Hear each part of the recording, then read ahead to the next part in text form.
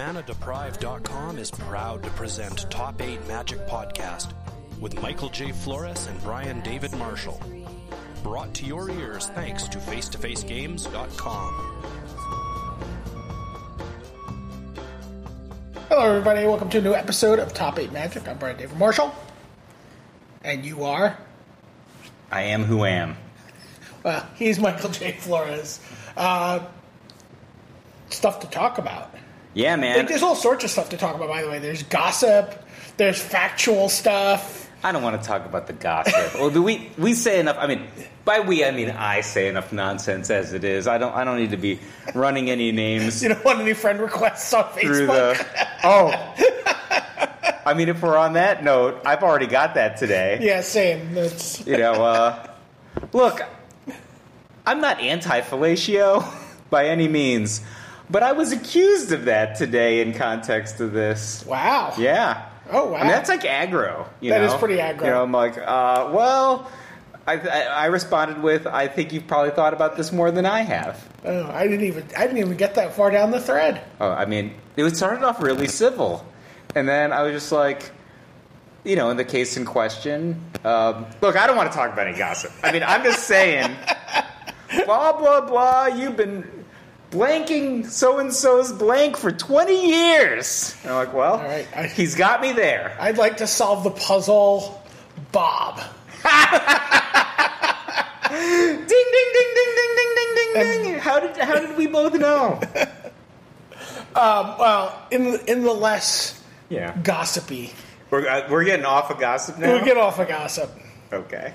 Good. Some stuff happened. First of all, let's talk about last week's topic. First, we didn't meet last week. We were supposed to meet last week, and we didn't.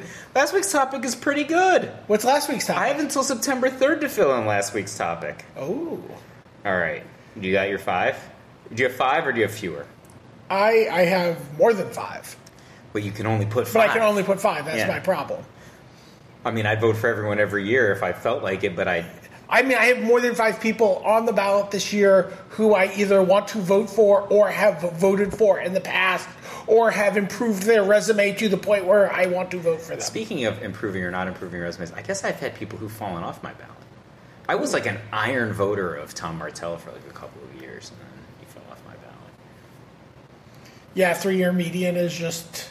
I mean, not the measuring stick you want anymore. Well, no, I mean, like... We should back up. So we're talking about, of course, the Magic the Gathering Hall of Fame. Now it's been renamed. It has been renamed. Because if it's just the Pro Tour Hall of Fame, that's a little too tabletop for the current regime, right? Well, I guess, as they've basically said that there's some reimagining for the Hall of Fame going forward. The Magic Esports account was kind of like vague booking stuff, like, hey, what would you think a Hall of Fame would look like? And not that this is gossip, but we're venturing to where I'm a little less comfortable speculating. I'll tell you why. It's a little close to home for me. One, if there's any kind of widening of the top of the funnel, for sure you're gonna make it in on 14 different metrics, like as a tournament organizer, as is the Pro Tour, whatever they're calling it now, Pro Tour Historian Emeritus. Emeritus, that's what I call it. No one has actually called it that but me. Wide, I believe I've put it in print, which means that it's Wikipediable. Wide contributions to that, and then of course, you invented a lot of the stuff that became tournament Magic. You got half the people at WotC their jobs, and most importantly, it's hard to rank for you as a broadcaster, right? You called some of the so I mean, and longest running Magic podcast. Okay, can't miss that one. I think it would be like it's just silly to speculate if they are going to open it up to people who have professional contributions outside of being WotC employees. I would not be so modest as to not think that I should be in that discussion. Yeah. At some point, I think that if you widen the funnel and you're going to bring some people in who are outside of Pro Tour contributions, I think you start at Richard you started Scaff, you started Peter, some permutation of those three. Employees. Sure. I mean, I don't know. I mean, if you're going to go outside of employees, that's different. But see, I think employees tough. But I would not start somewhere that doesn't start with Frank Cusimano. Hell yeah. If I've still got to vote, I'm voting for Frank, sure. Doesn't start if he's on with Rob Hahn. Yeah. I mean, two people who changed the way people thought about, experienced, and even as we go into this modern age, sold Magic. Yeah. I would also put you on that list. Well, I mean, if you're going to bundle Frank and Rob, I mean, Frank and Rob kind of started breaking the rocks before I did. But I think both of them would say that and we were all in the same family, right? I worked for them, right? You know, I think my overall contribution, I mean, certainly at some point we're greater. The reason I don't want to speculate on this over much is because I don't want to get my hopes up. The number of times that Randy said, when Randy was in charge, Randy said, Mike would be first ballot unanimous if. So if is about to happen, and when I'm not first ballot unanimous, I'm trying to avoid being crushed. Right, that's the thing, right? Like, so. Well, I mean, no one knows anything's going to happen, right? Like, I'm confident I'm not first ballot. Right, but I'm saying that they have, or even on the ballot. That's the thing. They have. Like, there was a bunch of stuff that the esports account was kind of like flitting about the periphery of. But, I mean, as far, the only thing that you could take away sort of concretely is that pro points will no longer be the barrier to being on the ballot that they've been in the past, because we are moving away from using pro points as a metric for a player's success. Right? So I mean, I think it's fun to talk about. It's flattering to hear a name and your name mentioned or my name mentioned, but I think it's. I'm just saying. I'm confident you're on. I'm very less confident I'm even on the ballot. And so, like, I feel like I would have you on that. I would have you on that ballot before I would get on that ballot. If it were, I mean, even if it's just a matter of entry into the public consciousness, like if you do it just like the same way Pro Tour debut is some metric. Yeah, well, if this were 10 years ago, I would still have myself at first ballot unanimous. If this were 5 years ago, I'd be pretty confident I was on the ballot. But it's not 5 years ago, right? So the world's changed a lot, and I'm happy to be able to continue to contribute in the ways that I can. But I don't know that I have the Hall of Fame revenue, the Hall of Fame resume that they're looking for. It's a nonprofit, buddy. Given that they're moving away from professional accomplishments, right? Like I wrote about PTQs for most of my. Well, sorry, like I have almost no footprint in the arena universe. If they're saying like, oh, well, we're moving this away because we need to make arena more well, I mean, prominent. You can't. I don't see how you can have anyone's contributions on arena shouldn't really come into the picture for another 8 years. I feel like that's the direction they're going. Sure. Look, I don't know. Like I said, I'm a little uncomfortable talking about it just because I just don't want to get my hopes up, and I don't think it's going to happen. So apart from top 8 Magic contributors, who are people that you think would be, apart from top 8 Magic contributors, who are people you think would be worthy of being included in a Magic the Gathering Hall of Fame? I think your Frank and Rob ideas are probably super bang up. This is a multiple top 8 pro player who never got actually on the ballot as far as I know, but George Baxter. I mean, like, a lot of listeners probably don't know who George Baxter is, but before I had ever played in my first PTQ, George Baxter's books were in long Walden before books. Brian Weissman was showing misleading deck photos. George Baxter was writing books. Don't want to talk about gossip. You already gossiped me up. First of all, I've never had a conversation with George Baxter, even one time. I don't know. I've actually interacted with George on Facebook over this. I'm teasing. So there were no rules about like playing with the same deck. There was no deck lists. Okay. It was super Wild West way back when. One of the reasons I'm such a staunch advocate for Chris Pikula on the Hall of Fame ballot every year is because Chris is one of the people who really early on advocated for the use of deck lists in both constructed and limited events. You and I have clearly disagreed on some topics over the course of time. Yeah. I think that I have softened my position on my side of it substantially over the years, right? Like, I haven't thought about playing with Cyrillic Dragonlord Dromikas in 5 years, okay? This is the extent of what I'm going to say about the gossip thing, because I have read more than I cared to about this in the last 40 years. So I mean, this isn't. I mean, this has been pretty played out pretty publicly. This isn't as we're talking about one of my absolute heroes. We're talking about a lot of people's heroes. I mean, in fact, a number of people in this discussion. So Brian Weissman played in an old school event at Magic Fest, Las Vegas this weekend. Made the top 8, I believe. Beat Athena Froelich in the quarterfinals.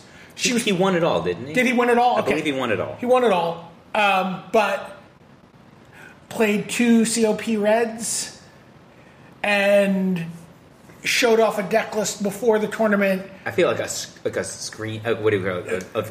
A social media cap. Yeah, basically posted a deck list that did not have a Baxterized deck list. 2 COP Reds, and eventually they reran the top 8, and he bowed out after he was already on a plane, right? Yeah. So the thing is saying, like, first of all, I don't know what happened. I do not know what happened. I don't know what happened either. But I mean, I have worked with Brian many times, collaborating on articles.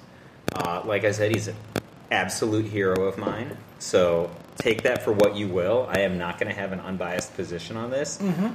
The extent of what I will say is, call it 14 years ago, 15, 13, but somewhere between 13 and 15 years ago. I didn't do this on purpose, right? I wasn't, like, trying to be a terrible person. But, like, I was fairly notorious for, like, posting some deck list and then playing a different deck or playing a different list, like, literally one day later, because my column was called, like, Flores Friday, and I would just come up with a sweet deck list on Magic Online that night, and I was able to apprentice up, a new deck, or, like, just different angles on stuff. The most read article on Cool Stuff Inc. last year was my primer on Black Red Burn, which was like a radically different 75 than the one that I had posted earlier in the week. Sure. Right? You're not contractually obligated to play a deck that you write about. No, but people always were like, it was funny because people were always like, it was tongue-in-cheek, like they'd be kind of mad. People come up to me in like a tournament and be like, I literally bought Star City Premium this week because of the article that you posted, and then you're playing something else, right? But then they'd laugh because they liked having 2 different deck lists, and the second was usually better. Right? But it would be a week off, right? Mark Herberholz didn't play in Nationals once because he said he didn't want to play if I only gave him my second best deck. And I'm like, and then it was funny, Josh laughs about it later. He's like, the second best deck was better than the first best deck. We were in dispute, right? So that was the year when, I don't know if you remember, but like me, Steve Sadin, I don't know, everybody all qualified with like the same physical blue-white deck. Do you remember that? We all qualified for the Northeast Challenge. With literally, we just passed around like Julian Levin, Steve Sadin, myself, Chad Castell, all qualified with the same physical cards, right? And so we just got passed amongst us. That was a deck that I built, but then I loved that aggro Enduring Ideal deck. Remember, I thought it was the best deck I ever made. So we're just keeping the Enduring Ideal So Hush Hush deck. And we had made the Boros deck too, the budget Boros deck. So many good decks, right? But like, I was like, Keezy, I'll give you this blue-white deck. It's super good. Imagine Mark Herberholz refusing a blue-white deck. That's what's going on right now. I'm like, this deck is really good. He's just like, I believe you. This is not your best deck. I know. I heard what your best deck was. I heard people were watching on Moto, right? Give me the good one. And I was just like, this one's also good. And Julian literally won a U.S. Open with the blue-white deck. Like that, and then, he ended up playing Solar Flare because he's a freaking traitor. Also, Solar Flare crushed the entire I was going to say, Solar Flare had a pretty good weekend. Oh, yeah. It was 50% of day 2. Yeah. But anyway. It was also the origin of Luis Scott Vargas and Paul Cheon. Do you remember back then Paul Cheon was considered the really good one and Luis was considered the soft one? You're like, I mean, I think that was just the perception of the fact that Paul won that first event. Right? I think the perception was Luis didn't want it enough. I heard a lot of that, right? Like that Luis was so good he didn't want it enough. Isn't this the whole his whole meme now of he's got the fire or he doesn't have the fire, or people talk about? There's such a legitimate argument that he's just alone at number one. He's first of all, his results are not there, but not far off either. But his community contributions lap Kai and John. I think if you add it all together, business, community, and results, he's not first in results, but he's so far away at the others in. If you had to just rerun everyone reorders their Hall of Fame back. Everyone who's in the Hall of Fame is handed to you, and you've got to sort them into order. You think that he comes back as number one right now? I think that I had an ironclad Kai John Bob, John Kai Bob, John Kai hat, John Kai Bob hat. I had that. I had my three. I had my other three. We've argued about this. Expanded to four, right? There's arguments about PV, cracking somewhere in there. Paulo hasn't slowed down yet. Paulo is not near the length of their careers yet. And I think when all is said and done, it's going to be, you're gonna split people up pretty evenly across the three of them, and possibly the four of them, with Luis also continuing to post those results. I think I don't know how this is going to go because of the third leg of the tripod, but I think there's a good chance that Reed or Huey, right? Look at Huey. He was a world champion pretty recently. He maxes out on Grand Prix every year. People just forget. He's sitting there maxing out on Grand Prix every year. Not in a while. He hasn't really traveled to a GP unless they're paying him to do coverage in a while. No, you see, but he doesn't have to. I'm saying John thinks that Reed or Huey is very likely to overtake him or Kai decisively. Reed is unbelievably, stunningly consistent. If you look at his, he's top 5 in Player of the Year, 4 of the last 5 seasons. He's, just got some ridiculous number of, near misses on top 8s. I think his 3-year median is 20th. A stat that you've been known to love. He's no Tom Martell. Reed's unbelievable. But we've digressed. Tremendous. Yeah, because you want to talk about horrible gossip. I just want to talk about the things that we love. You are what you love, It's not horrible gossip. This was everywhere on Magic social media. Because look, here's the thing. If you don't want the community to be Venom, then you and I need to not be Venom. I'm not being Venom. Venom around us. I'm not being Venom. We were just talking about what I spat a lot of venom for a lot of years. It's okay. I do. Oh, I didn't even finish my freaking Venom thought. Okay. Well, then I'll stop this, and then you can take us back to wherever you think we should properly go, which is probably better than here. Okay. All I would say is about the posting a deck and then playing a deck kind of thing. If you're under no obligation, like you said, to put the correct thing. Back then you were not. Back in the George Baxter, there was no set deck that you had. It's pre-Pro Tour. It was just kind of you had your deck, and it didn't even occur to people on a base level that you could have modules to your deck that you could swap in or out, or adjustments you could make based on this. Have you heard about this thing called scouting? These were all new concepts that resulted in the safeguards that we think of now. One of the things that happens in old school, the format that this tournament was played in, is that before the tournament, the players take a photograph of their deck and they submit it as their deck list. That's how deck lists are done in that format. I believe Brian Weissman would have had to submit that photograph to the tournament organizer as part of being into that tournament. If he wanted to defend himself against having 2 Cop Reds in his deck, he could have shown his marked sleeves. He could have just shown the photo that he submitted as his official deck list. He didn't do that. He chose to back out. I'm not saying, look, there's a lot of things that could have happened there. He could have just not understood the stakes. He could have said, hey, this is what I'm doing, and not understood the commitment of a deck list in there. The guy's made multiple Pro Tour top 8s. He knows what a deck list is. I mean, like, that's kind of it. I'm just saying you could be like, oh, it's old school, so I'm just saying you could parse the intent of the format differently. I think it's a bad look for him. I would agree. There's no good look. It's the first tarnish on his reputation as a Magic player. I mean, he was known as a stiff guy. I mean, like, do you know, like a stiff, you know, like kind of in wrestling, stiffs are guys that, you know, you're in the ring, right? The ending is predetermined, right? But like, stiff's gonna stiff you, right? Somebody might lose a tooth for the you know, they're gonna put on a good show. Sure. Somebody might get a concussion, right? Like, but stiffs put on a good show. That's the thing. Stiffs put on a way, way better show than loose guys. Anyway, I don't know the facts. I only know what I've read. Most of the people who are talking about the things that I've read don't know the facts. They're just speculating, or they're trafficking in rumors. These are the things I know.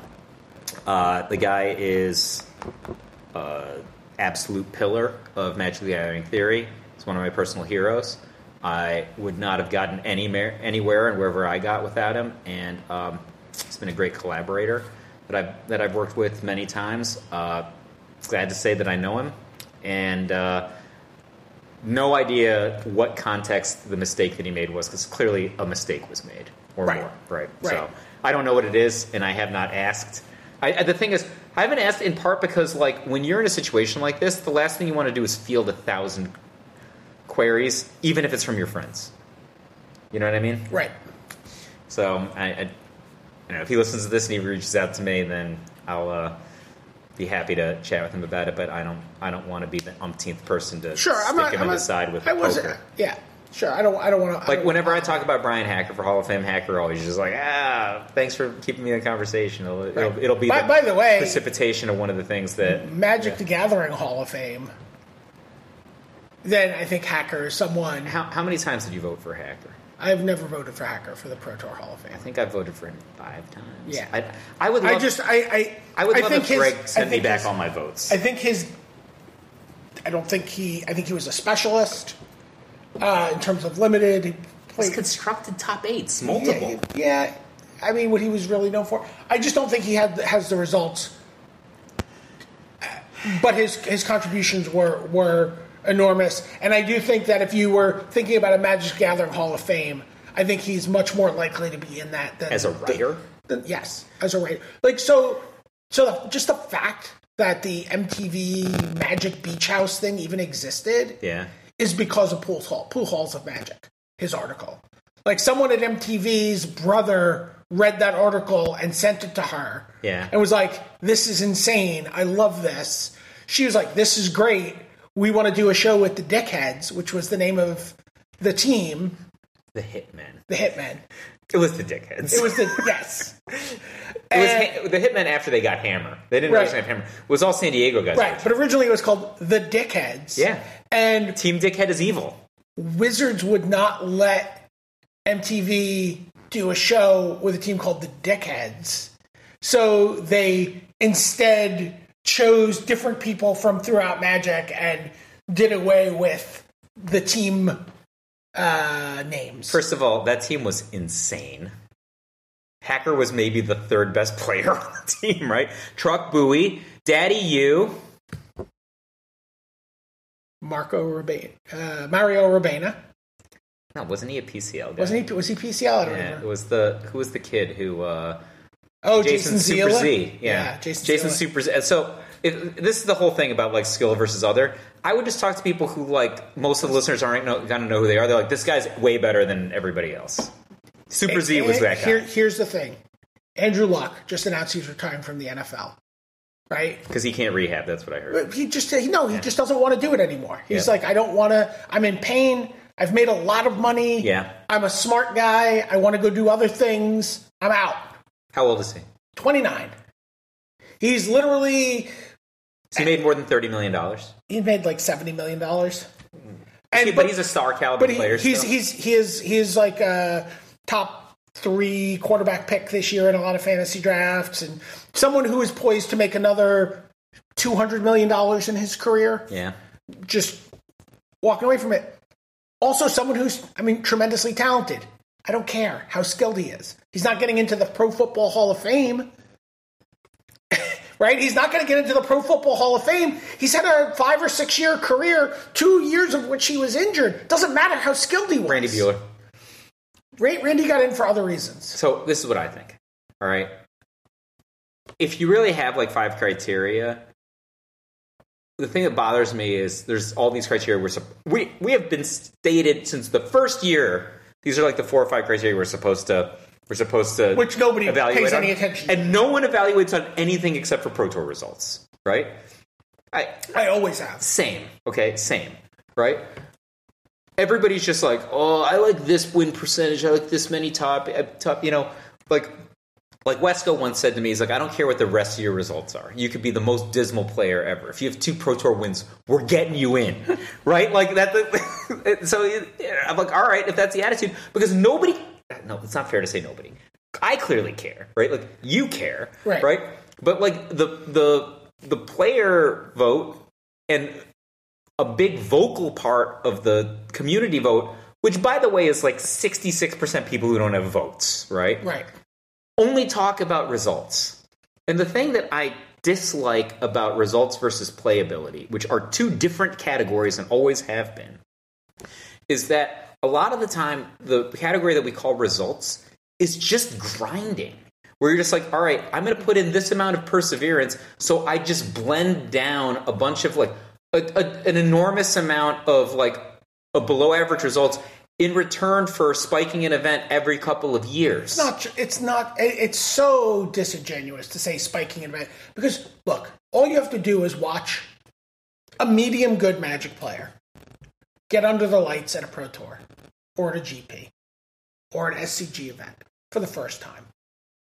And they don't play as well. They just don't, right?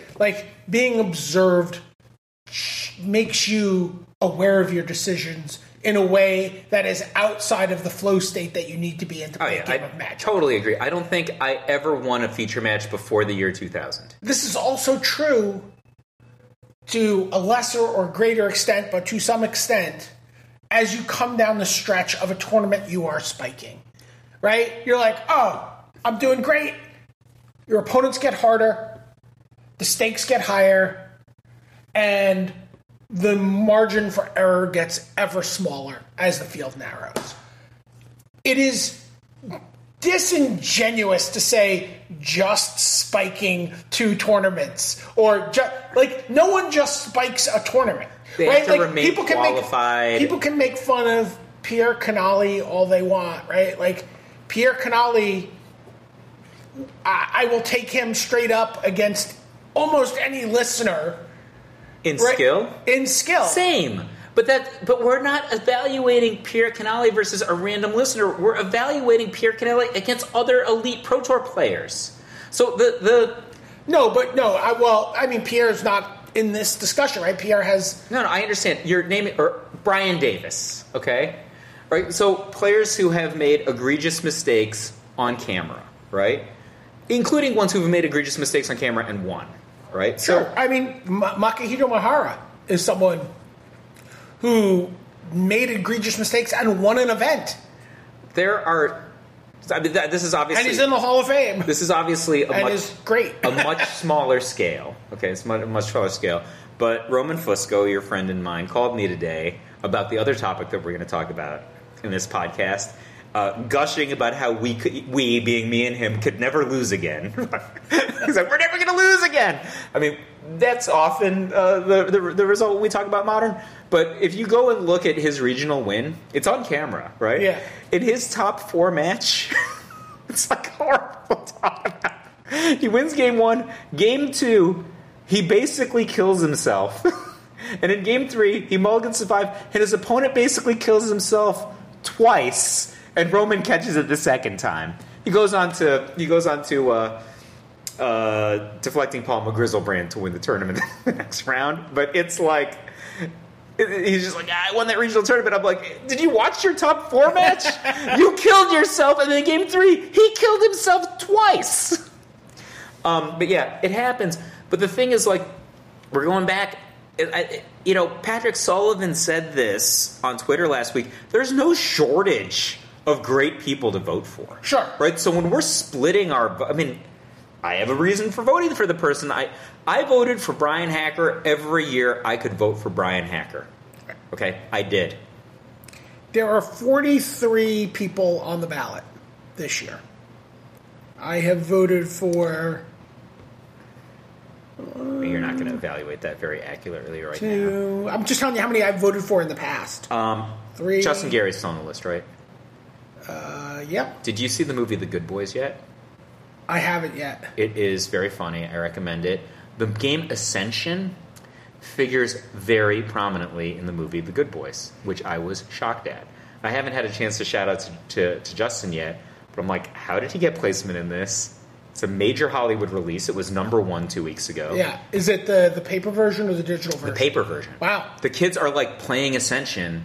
First I thought it was like, oh, this is just a takeoff of Magic, and then it was like actually Ascension. They start talking about Ascension. Say, hey, what do you like to do? One of the kids says, I like to play Ascension. I'm like, I don't know what Justin did. Maybe the guy who wrote the movie just loves Ascension. I'm not sure what it is. But like, it was like, do you think they were like, we need to make a reverse retro Stranger Things? That's it. I mean, instead of D&D, what game could they be playing? They're like trafficking in the collectible aspect of a collectible card game. Like, these are nerdy kids who are like,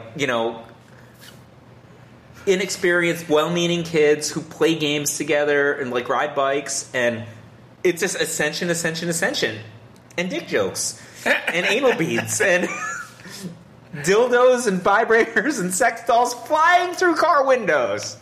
Spoilers. Yeah. I think if you see the trailer, I haven't given very much away. So who are you going to vote for? Do you know? I have a list of 5 probables. Okay. I will do one of 2 things. I will either tell you the list of 5 probables, or I will tell you the list and the reason. Which would you rather? Whichever you... No, you pick. And the reason. I will say, though, while we're talking about the Hall of Fame, there's something I put in my Hall of Fame article. I want to just talk about reasons why we're voting for people, and not reasons why not. Okay. I just don't want to engage in that I'm this year. super into that. Yeah. Okay. Reed Duke. I think Reed Duke was as close to a unanimous this year as you're going to get. Sure. I'm curious to see where he ends up. I think like 97%. Right. If you're not voting for Reed Duke, I think you should get your vote taken away, and that doesn't matter. Sure. Because my opinion doesn't matter on this. Reed Duke, I'm voting for Brad Nelson. Okay. I know that for some people that's a controversial vote. Not for me. Not for me either. So Reed Duke I'm voting for because I think Reed Duke is clearly the best candidate in the ballot.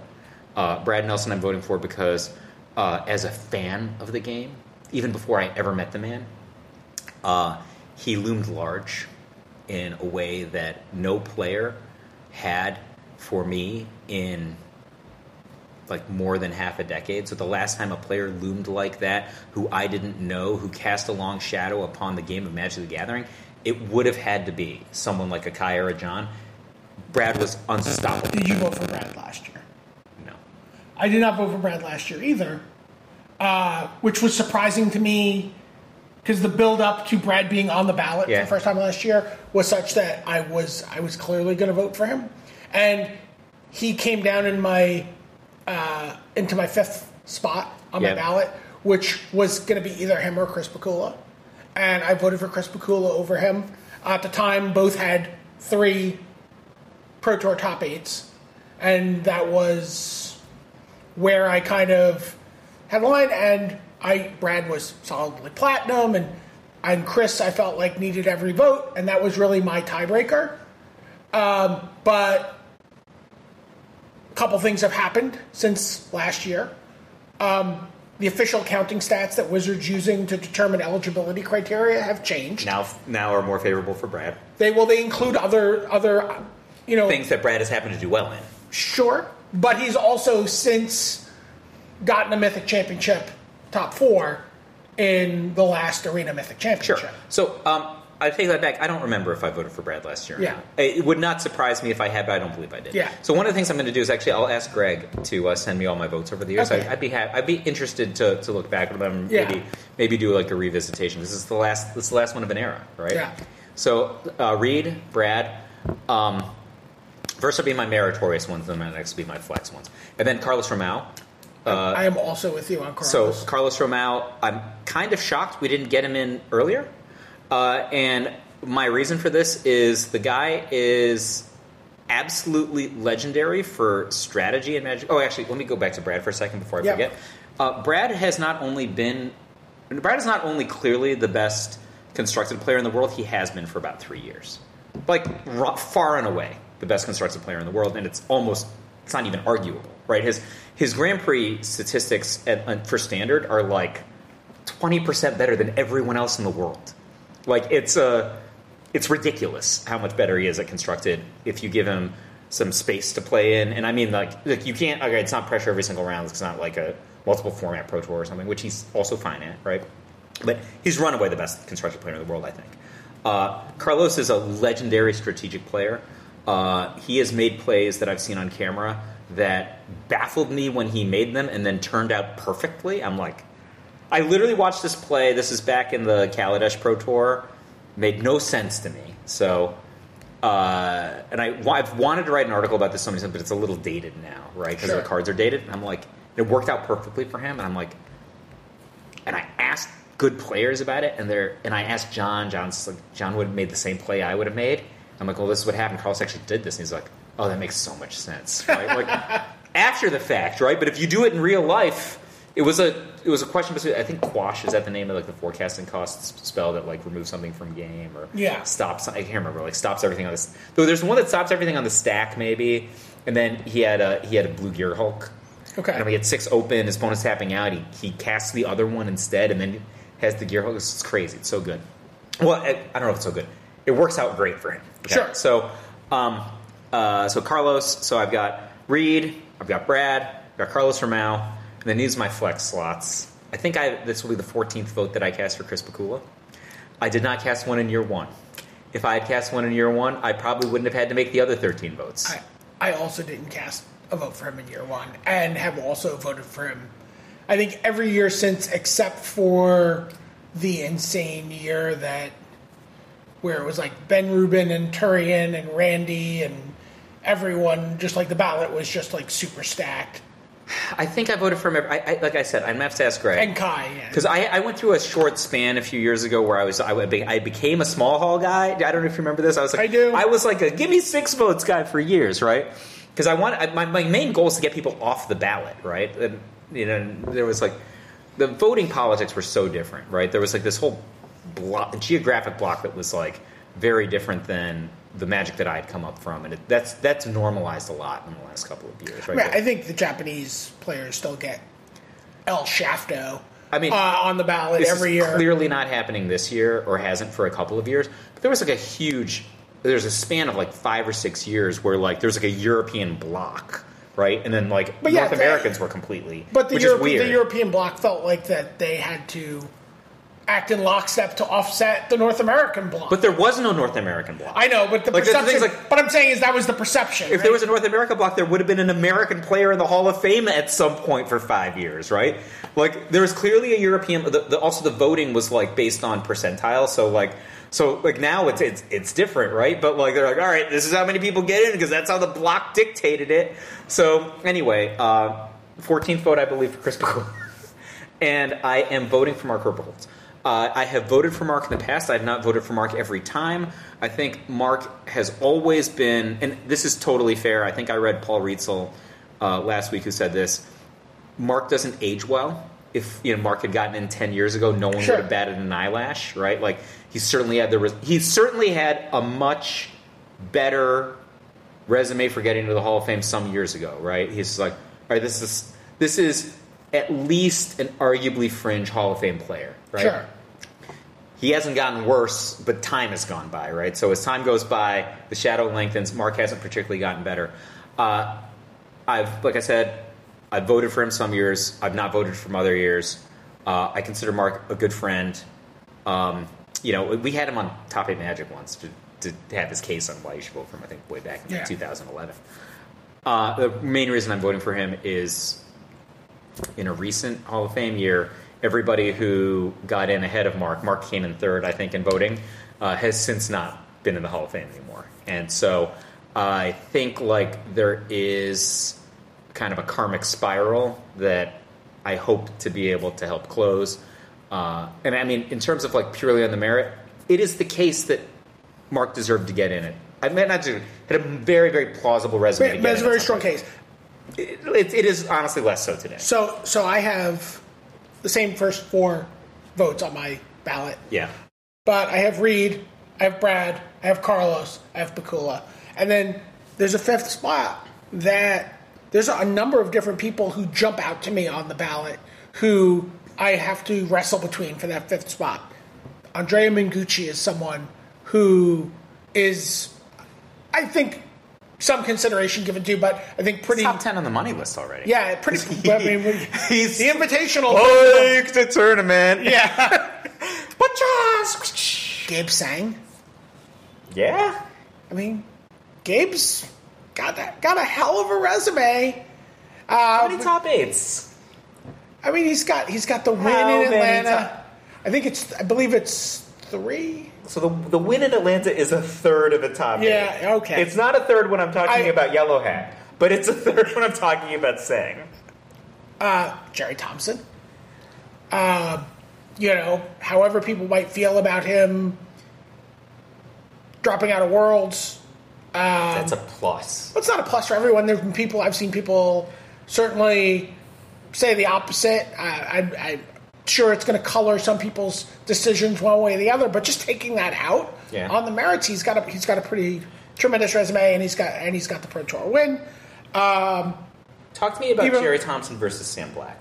Well, we'll get there.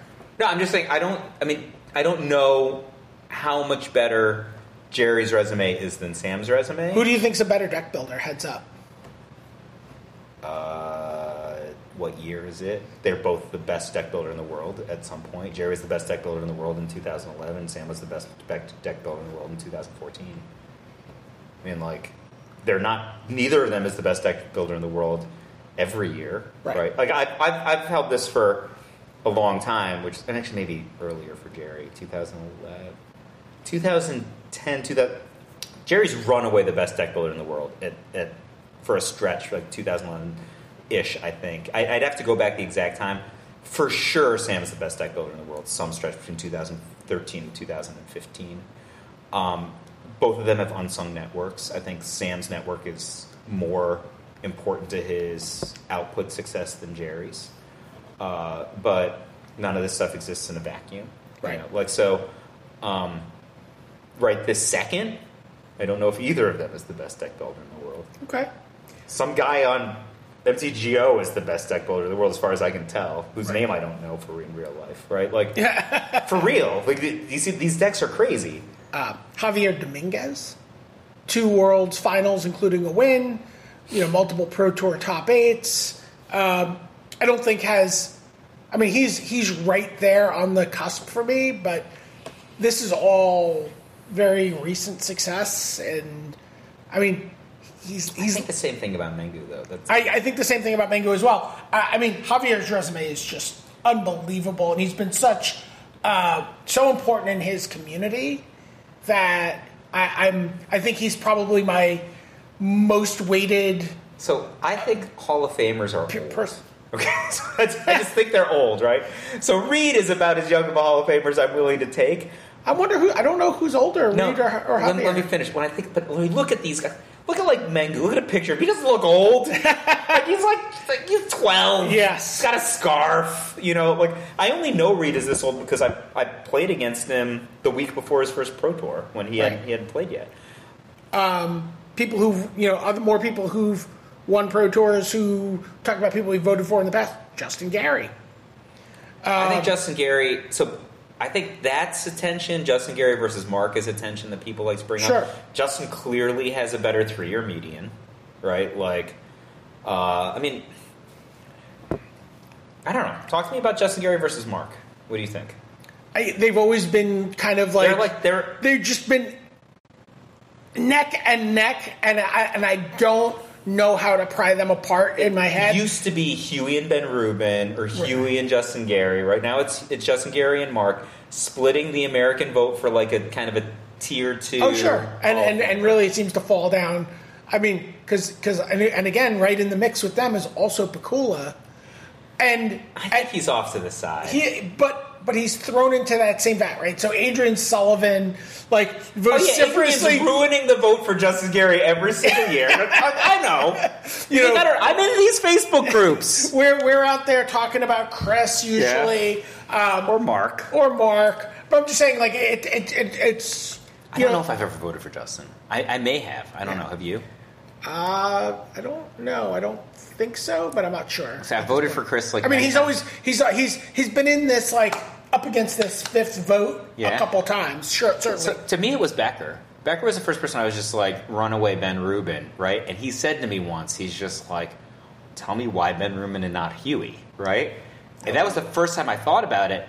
And then there was that whole thing where it was Sadie. You were on the Huey train before most people. Ask Huey how he got in the Hall of Fame. I'm not saying ask Huey. Don't ask me. But there was one Facebook thread. Steve Sadin put the Facebook thread up, and this was his votes, and he said, "I'm not voting for Huey, and this is why. He hasn't played." Right? And I wrote like this freaking wall of a list of players that Steve Sadin played with every week, who are now Pro Tour Top 8 guys, who only were Pro Tour Top 8 guys because he and I started playing at John's. I was just like, in 2005, you and I started playing at John's. We created a community at John's. The following players came and started playing there. Like, Jamie Park hadn't played in years either. Brian Menachlakos hadn't played, right? Like, Tom Martell, who was a nobody, hadn't played, right? These are the players who our community built. We made that community. And if your argument is they hadn't played, Jamie hadn't played either. He has 2 top 8s since then, right? And he's just like, oh shit, you're right. Hasn't played isn't really a fair criteria, right? Sure. And he didn't get in that year, but that was just a thing that I did. It was a conversation I had with my friend on just, it was not even a big Facebook group, but it was, I think, a thing that started some people thinking differently, right? But sure. Yes, I was on the Huey bandwagon early, but super transparency, it was because of Becker. Becker said to me, why Rubin and not Huey? And I was like, well, because Ben Rubin is one of the top 10 deck designers of all time, which is my default, right? And Huey's not. And he's like, well, Huey's like, what number limited player do you think Huey is? I'm like, 1 some years. He's like, aren't those equivalent? Fuck no, because I like constructed. But yes, it's probably better than best deck designer in the world. It all worked out for the best. They're both in the Hall of Fame. Yeah, well, they both deserve it. Ken Yukihiro is someone on the ballot who I voted for last year. 4 top 8s, 4 different decks, 4 completely unique brews for each tournament that he's top 8'd. Someone I think really, if Ken Yukihiro spoke perfect English, grew up in Madison, Wisconsin, and had a weekly column for SCG, he'd be in the goddamn Hall of Fame already. Yeah, you think? Yeah. Yes. Someone I voted for before. Another Japanese player who I think deserves the Willie Adel vote. How about Masashiro Kuroda? What are you doing to me, man? That is such an... What about Masashiro Kuroda? Okay, first of all, you're melting my heart with Masashiro Kuroda, okay? And when you're talking to... I don't know about there's... a dozen Canadians or something that are listening to this right now. But you're talking to me. You are talking to me across this table in Manhattan, New York City. Who do you think I would vote for first? Willie Adel or Masashiro Kuroda? I would hope you would vote for both of them.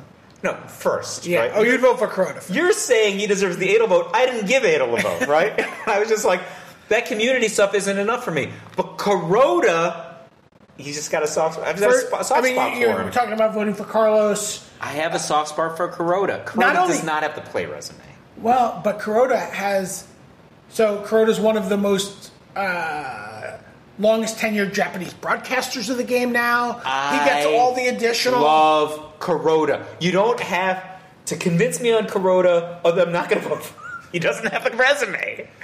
But you know, for the Hart vote, I mean, easily 50% of my deck design resume is just ripping off of Kuroda.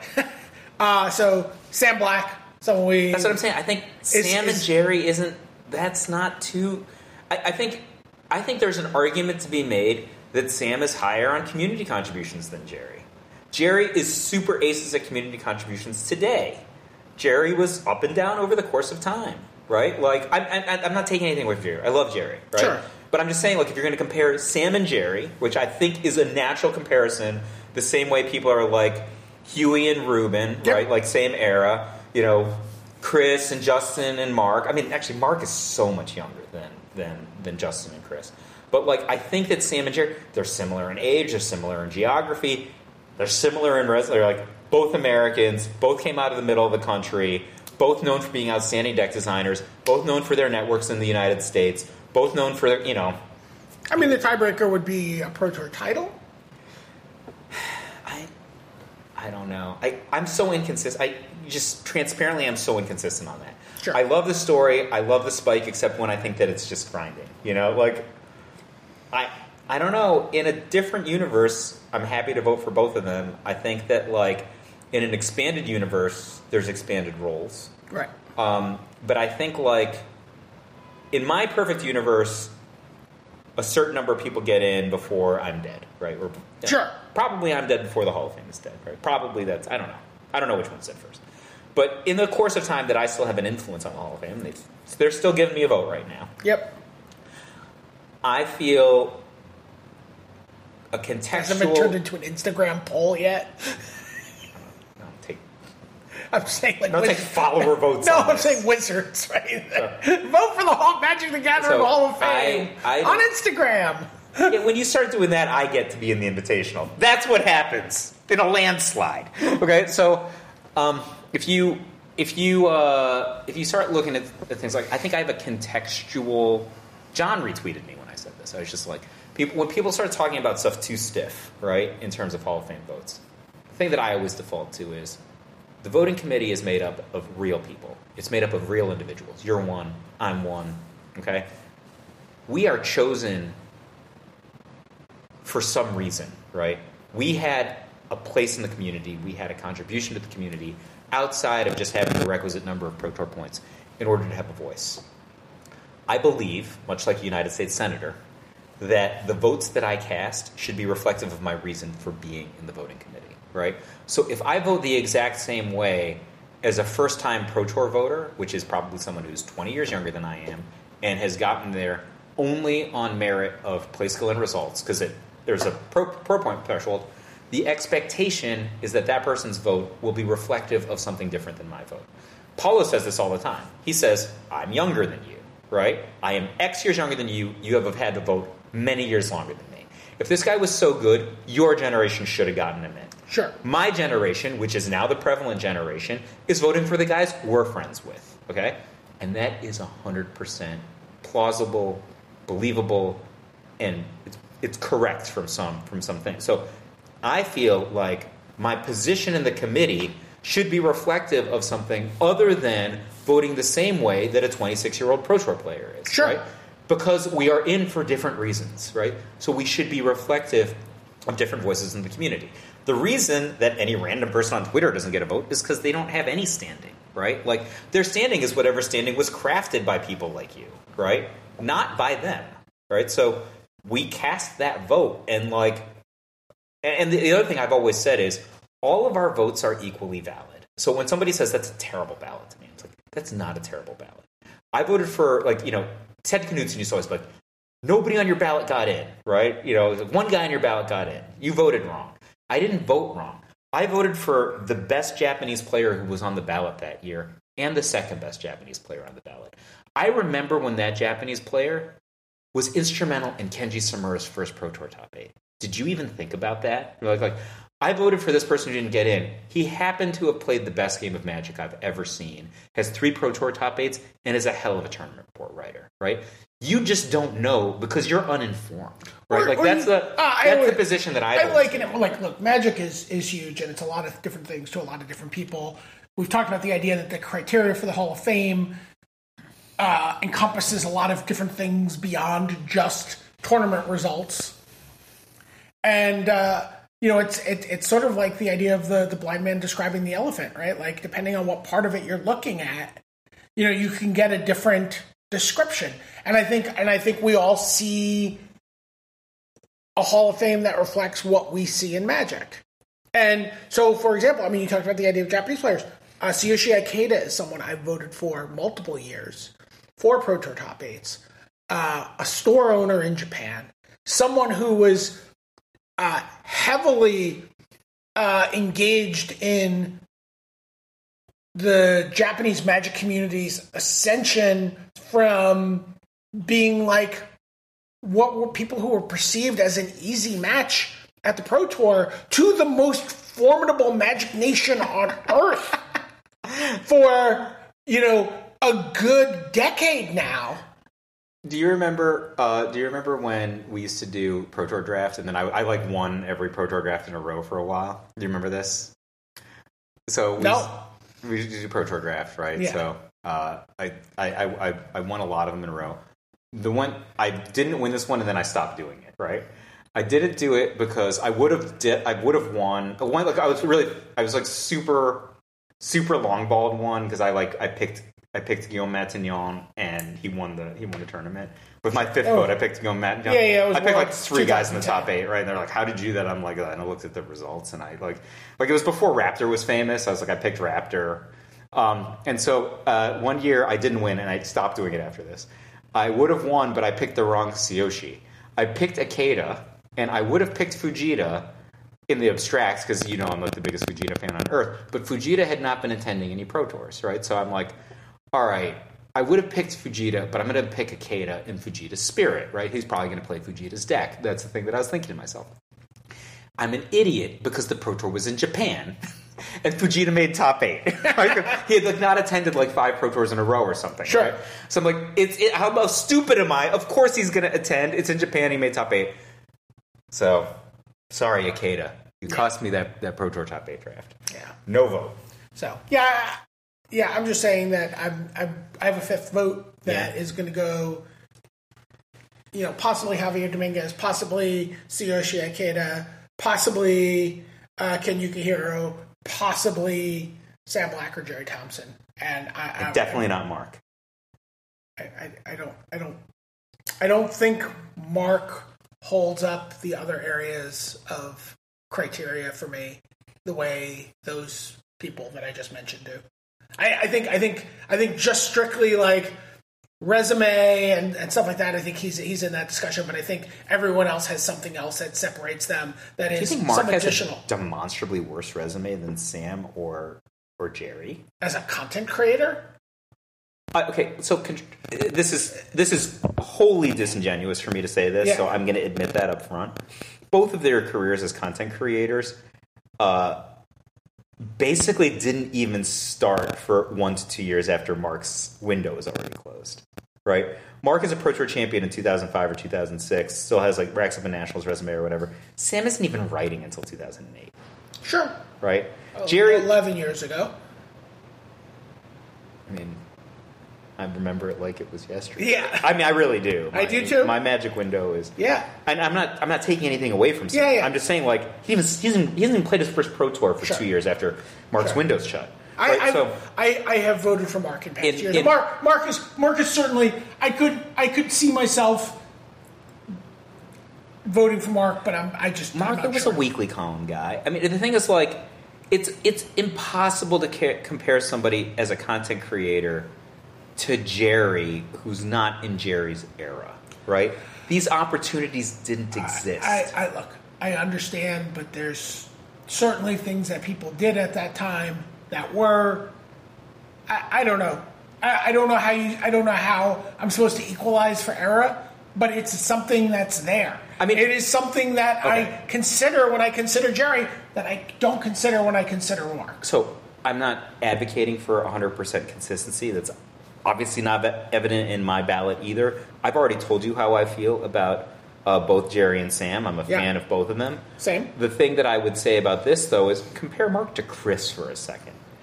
Other than some normative things you're going to talk about that no one ever really wrote down, that are attributable to Chris years before the Pro Tour even started, right? Mark laps Chris. He's more top eights. He's more high finishes. He's got a Pro Tour win, right? He's like I think a lot of the support for Chris, including vocal support from Mark, is about what a stand-up guy Chris is. Right? Chris is a stand-up guy. Chris is a foundational member of the Magic community, and I do not believe that the game would look anything like it looks like today without him. Only guys over 40 get to be a foundational member of the Magic community. It's not. Doesn't matter. It doesn't matter what the sort of counter argument. Like for me, I'm not voting. I'm not voting for Chris, and my vote for Chris is not rocked by the conversation. I'm just saying it's kind of unfair to angle Mark from this side and then not recognize this inconsistency. I think Chris has exceptional extras that. And I recognize will not be seen by a lot of people. It's like in the phone rings that vibrate at a frequency that people over 40 can't hear. Same thing, Chris made these contributions to the game that are just invisible to people and are from an era when the game was the Wild West, and and it's maybe how aware of the Wild Westness were you when it was the Wild West? How intimately aware were you versus hearing about it later? I was nose to nose arguing with Mike Long at every tournament I was at, right? I would find out an event after someone won an event, we have to put someone on that guy. Was it 21 years later? Did you get a Facebook request? Is that how you got it? But no, we were aware that stuff happened and that we had to learn on the fly how to combat it, right? It was there was a desire from people for us to put better prizes on tournaments, attracted bigger crowds, attracted more high, began to sort of attract a result beyond the results of the tournament where people would, have an income level from doing well in tournaments. What time do you got to go? I got to leave here in about 20 minutes. Yeah, all right. I'm just wondering because we got a lot of stuff to talk about. All right. Middle of a great thought.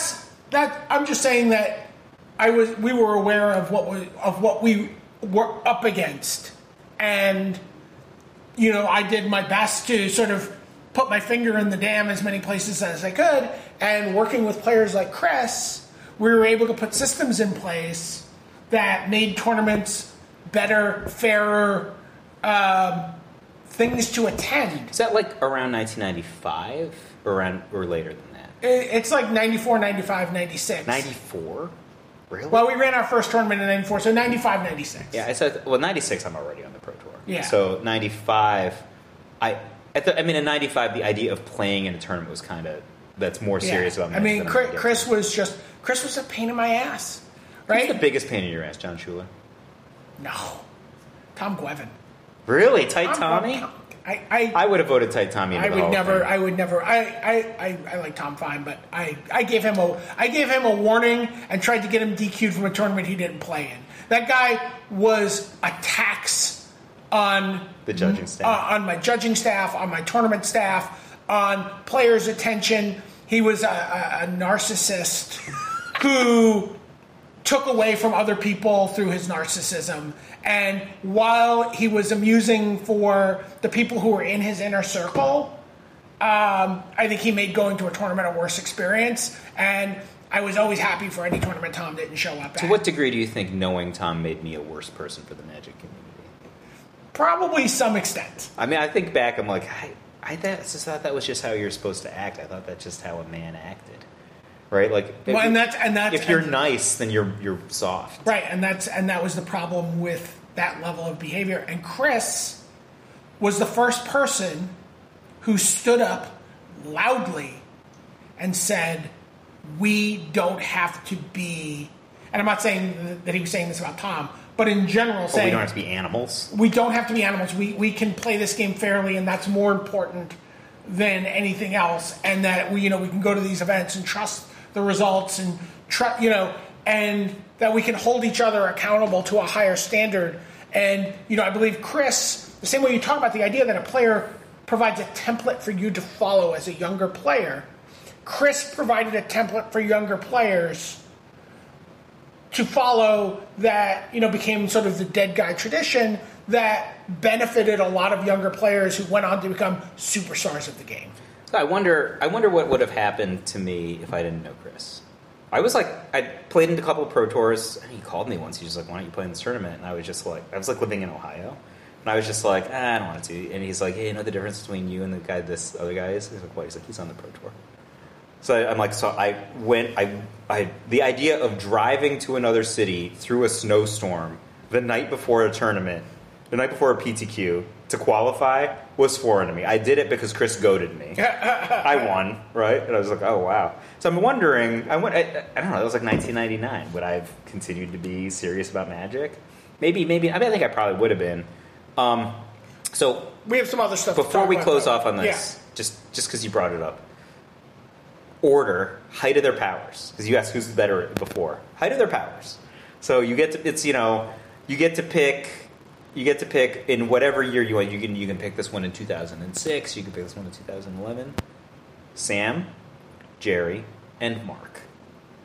Height of their powers. Who's the best deck designer? Boy, that is tough.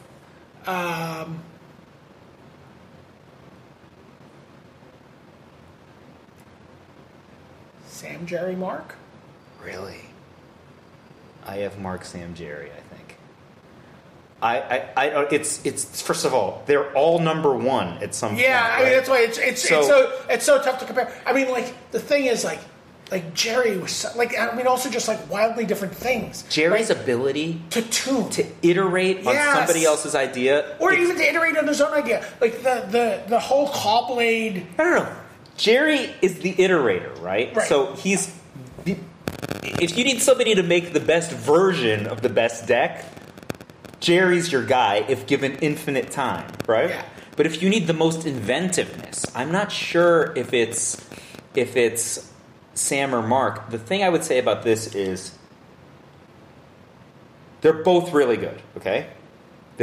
I think Mark has greater range, and the thing that really impresses me about Mark is the ability to flip off his best friends.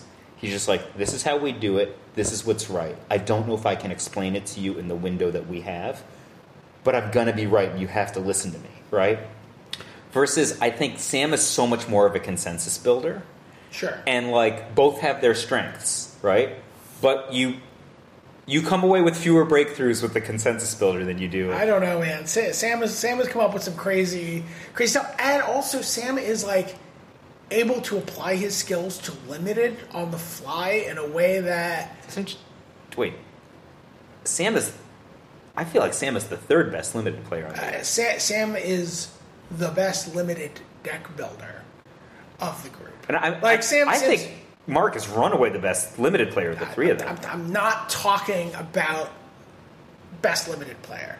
I said best limited deck builder, best limited deck designer, ability to ruin a format for everyone else through what he's seen.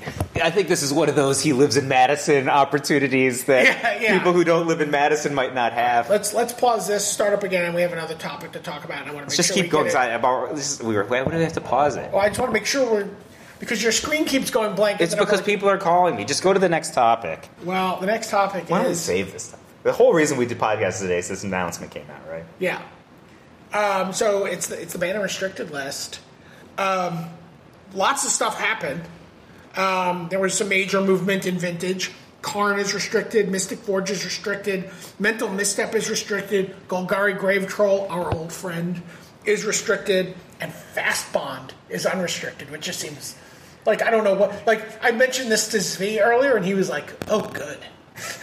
Which, by the way, is not the reaction you want from your banned and restricted list. Right? You never want Zvi to go, oh, good. Not that he plays vintage. I can tell you, I had this wonderful conversation once. It was like me, Phil Napoli, Osip, like five very good players. We were talking about we had to draft like the best deck building team, right? Like you get 5 picks and like, you know, who are you going to pick? And Naps is like, he's got his 5th pick and he's just like, I got all of you, right? And his last pick, he's like, Paul Sly. And we're like, why did you pick him? He's just like, I got a red deck guy. Like, you think you got a red deck guy? I got Paul Sly. Like, Jay Schneider made that deck. And he's just like, oh. But that's not the funny part. The funny part was he picked Zvi and he picked somebody else. And he picked somebody else. I'm like, if blue-green is not the best deck in the format, you're missing a deck designer. You need a nuts and bolt red deck guy, right? Like, anyway, all right. All right, standard. Rampaging Ferocidon is unbanned. But not in best of 1, right? But not in best of 1. What is that? I don't know. See, this is like, I guess it's a cool feature having Arena, but it's kind of dumb, right? And this is just kind of like... For 3 weeks. Here, enjoy this new toy for a little while. But you can't even because people play best of 1. Yeah, well... So let's talk about that one for a second. I think that one's not going to get much play because the other one is so big. I feel like this is just like there's too many wild cards floating out there on Arena and they want people to cash them in because people don't have Ferocidons. Well, I mean, like, about playing in standard for real, right? Like, not in a non-best of 1 format. How much do you think this matters? This messes up people who are making 20 tokens at a time, right? It certainly is an answer to the Scape Shift decks right now. Is it a great answer? I don't know if it's a great answer. I haven't played a lot of standard lately. I've been on the draft grind. But I don't know how good they are at killing a creature. But the thing is... they're not good. And they have to take a whole sort of turn cycle off to do it. So they're medium at bouncing a creature. They're like... They got maybe 2 actual removal cards in their deck. Yeah. And like 80% of their acceleration has a 1/1 body attached to it. Right. That's really an interesting set of things with the Ferocidon. I wish they had done it earlier. It's very interesting to me. But it doesn't matter at all. Because especially you can't do it in best of 1. Like, that card is not good enough to play. It might be good enough to sideboard. I don't even know. Does it matter with Kethis Combo being like... Not everyone's really. favorite deck right now? So, Kethis Combo, I have been looking fastidiously, is not putting up...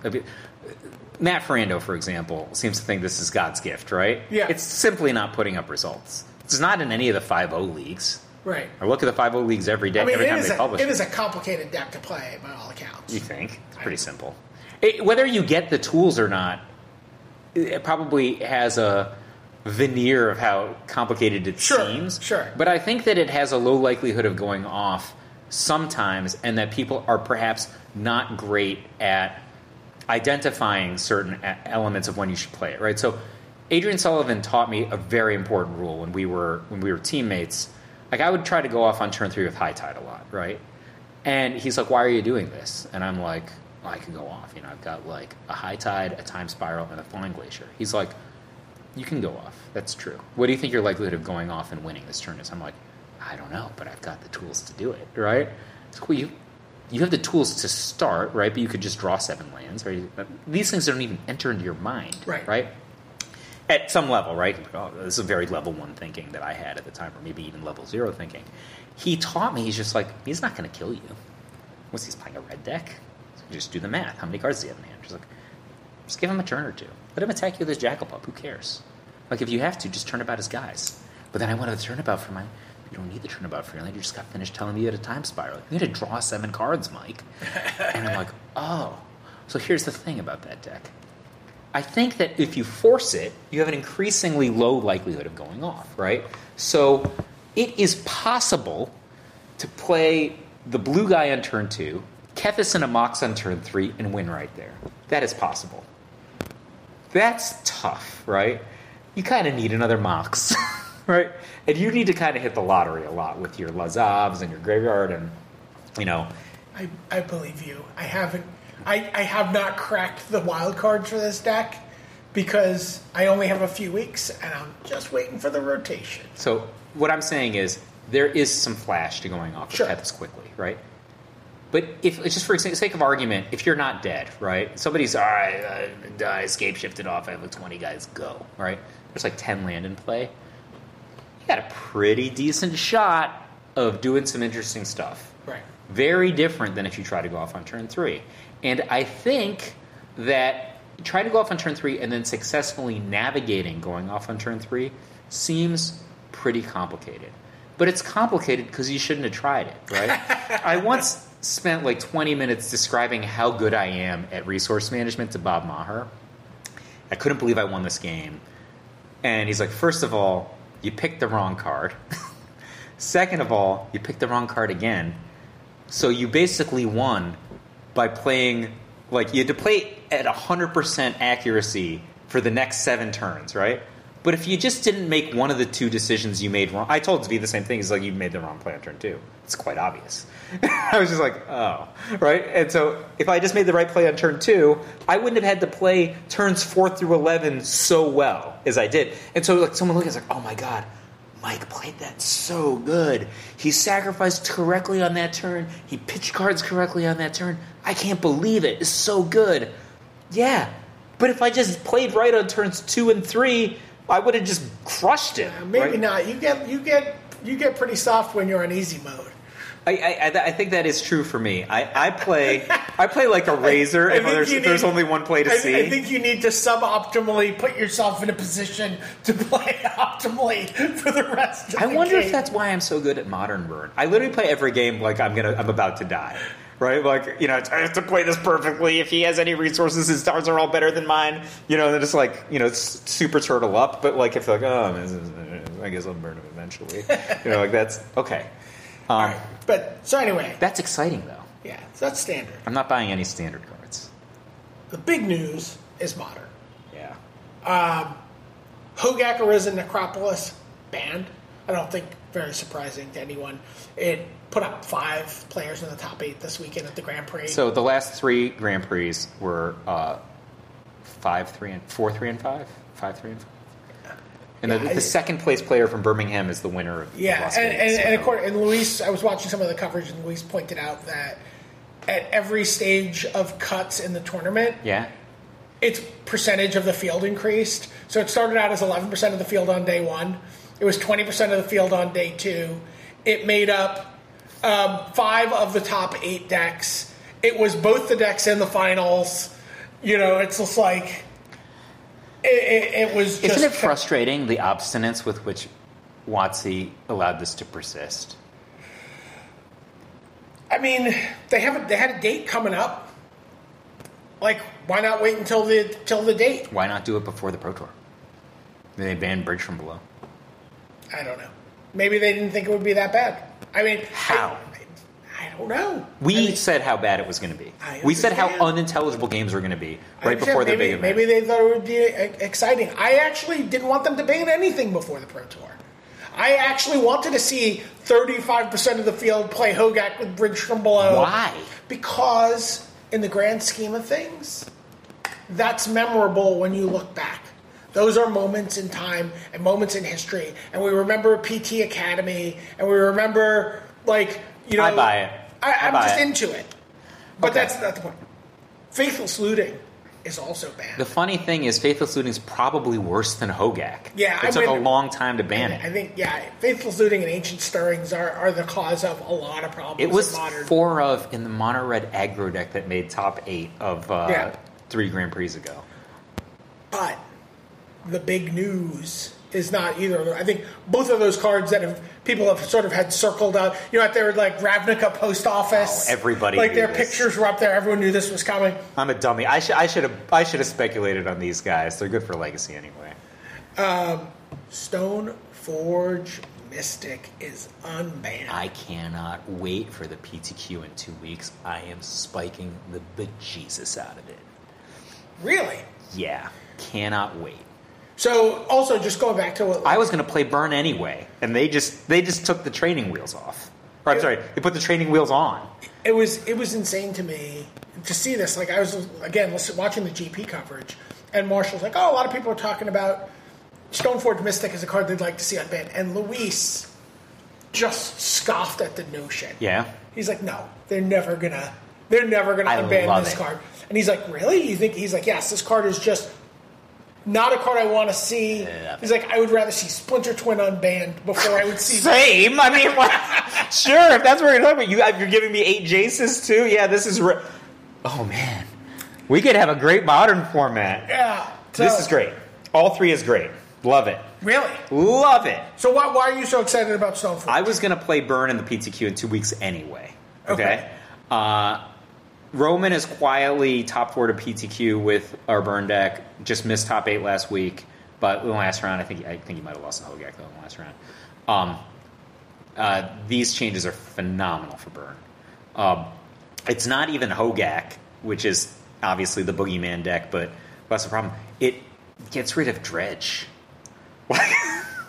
Can't beat Dredge, but this is great, right? No Dredge. So the decks that are bad for Burn are like Dredge and Merfolk, and nobody plays Merfolk. All right, so I mean, this is just going to be all decks that we can beat, and people I think are going to overcorrect early on for Stoneforge Mystic. You know how like people played way more Bloodbraid Elves than Jaces? You can beat a Batterspell? Are you kidding? I don't think I've lost to a Stoneforge Mystic in a Legacy. Because I played Burn and Legacy for like 5 years. I don't think I've ever lost to a Stoneforge Mystic in Legacy. I might be wrong. I drew with Jonathan Tsukenic once, and then we played for fun, and he beat me. But that's not a real tournament finish, right? He's really good. He's really good. But like, I mean, I am so not afraid of somebody's 1-2. So the thing that they don't understand is, yes, if they get a Sword of Fire and Ice, their guy will be protection from red. Yes, if they get a Batterskull, that's a 4/4 lifelinker. Guess what? It has to live, right? Do you know how good Searing Blaze and Searing Blood are against a 1/2 creature? It is going to be a harsh wake-up call for people who think that their equipment is going to get them out of anything. You don't think you just get Maverick to death? No, I know how to beat those guys. And the end of turn, Aether Vial, my Stoneforge Mystic in, not worried. Untap. 0% worried. You got to play your Eidolon. You're not going to play your Eidolon. I mean, Eidolon's probably getting sided out in that matchup. But, like, I mean, I was siding my Katakis in against humans, right? It's just attacks on their Aether Vial. Right. Like, seriously, if you have to pay for your Aether Vial, what advantage are you getting out of it? But you still have to... There's all kinds of stuff. Instant speed removal. It's not just a question of whether or not the card exists, right? It's that they have to have the mana to operate it and or the mana to equip it. Like, it's a 5-mana... swing to get a Sword of Fire and Ice onto somebody. If you're holding a Searing or a Lightning Bolt, you just kill their guy. They literally time walked, probably took 3 damage. You're going to wallop them for like 8 damage the next turn. Like, this is such a tricky thing to play perfectly from their side. And the thing is, they don't have cards like True Name Nemesis. If you have True Name Nemesis like you do in Legacy, it's a different story, right? You can get your equipment online. Sure. Right? It'll take a little time, but you can get your equipment online. That is not the case in formats without True Name Nemesis. So there's a lot of ways that this can go.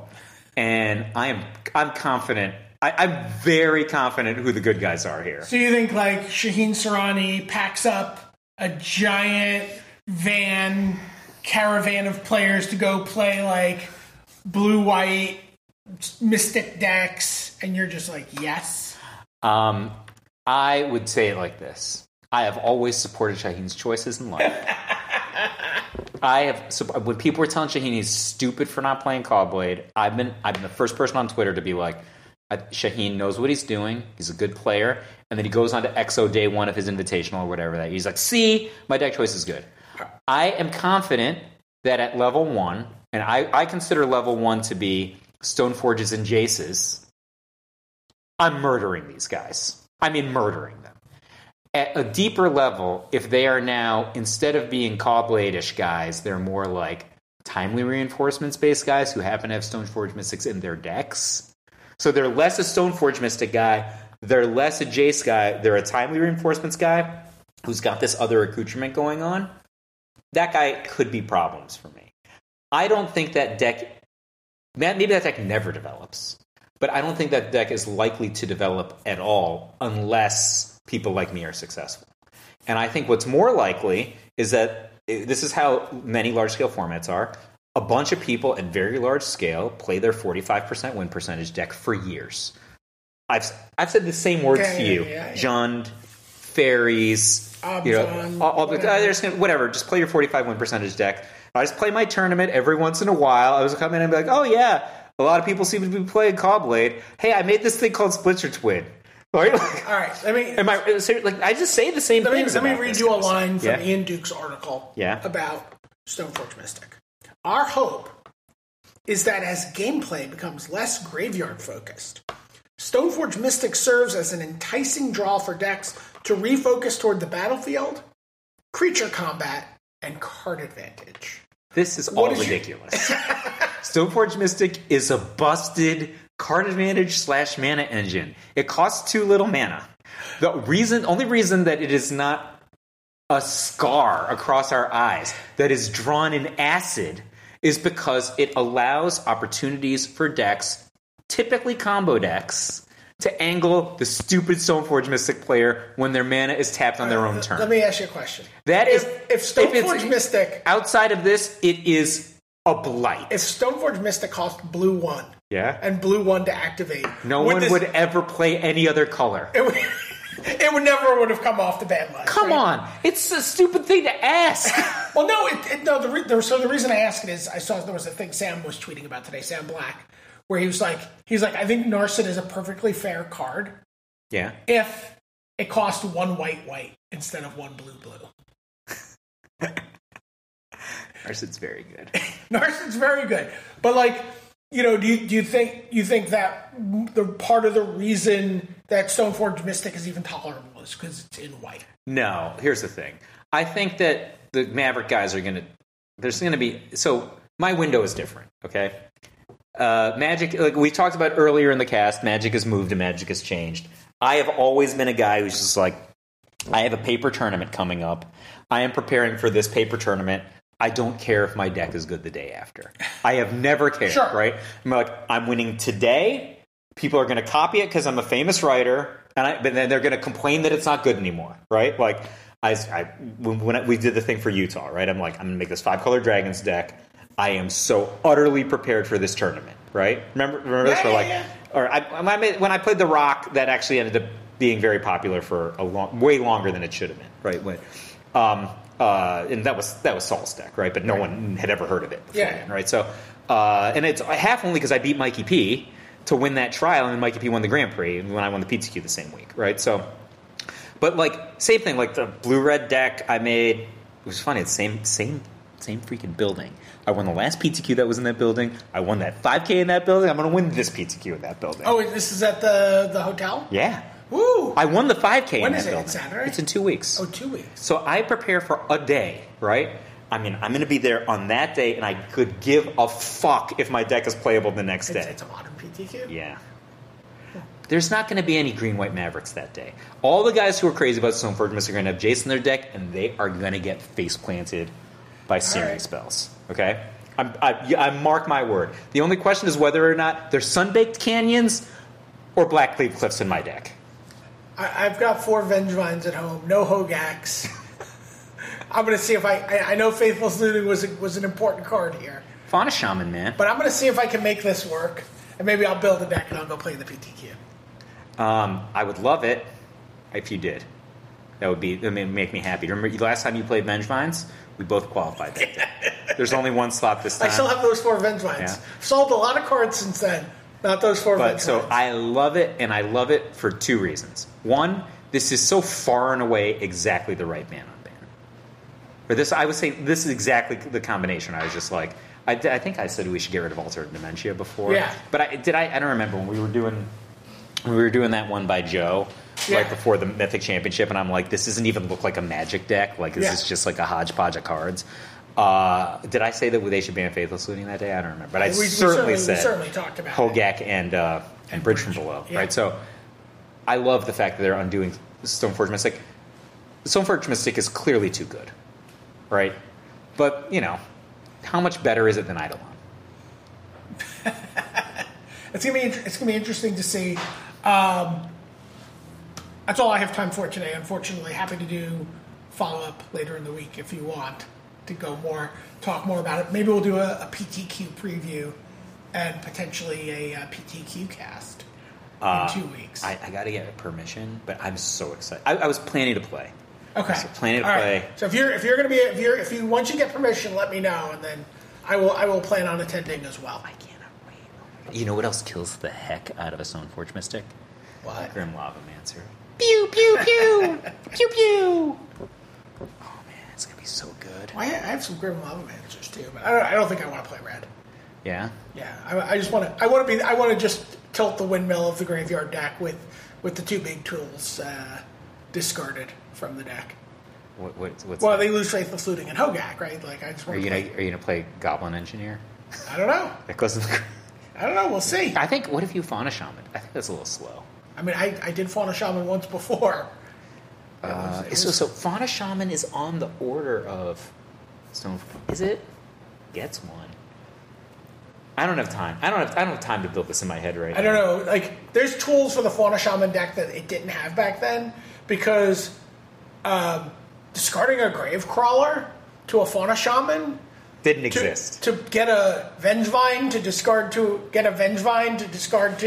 get like Carrion Feeder over a couple turns seems pretty absurd. It's not a survival of the fittest. It's a Fauna Shaman. I understand. Well, this takes 4 turns two turns, like on the end of a turn, beginning of a turn, to get 2 of the pieces. Well, if you had 2 Fauna Shamans. Well, yeah, that would be gas. All right. Top 8 Magic. That's all we have time for today. Thanks for listening to Top 8 Magic. Brian Marshall, Michael J. Flores. We'll see you next week. Goodbye. PTQ season.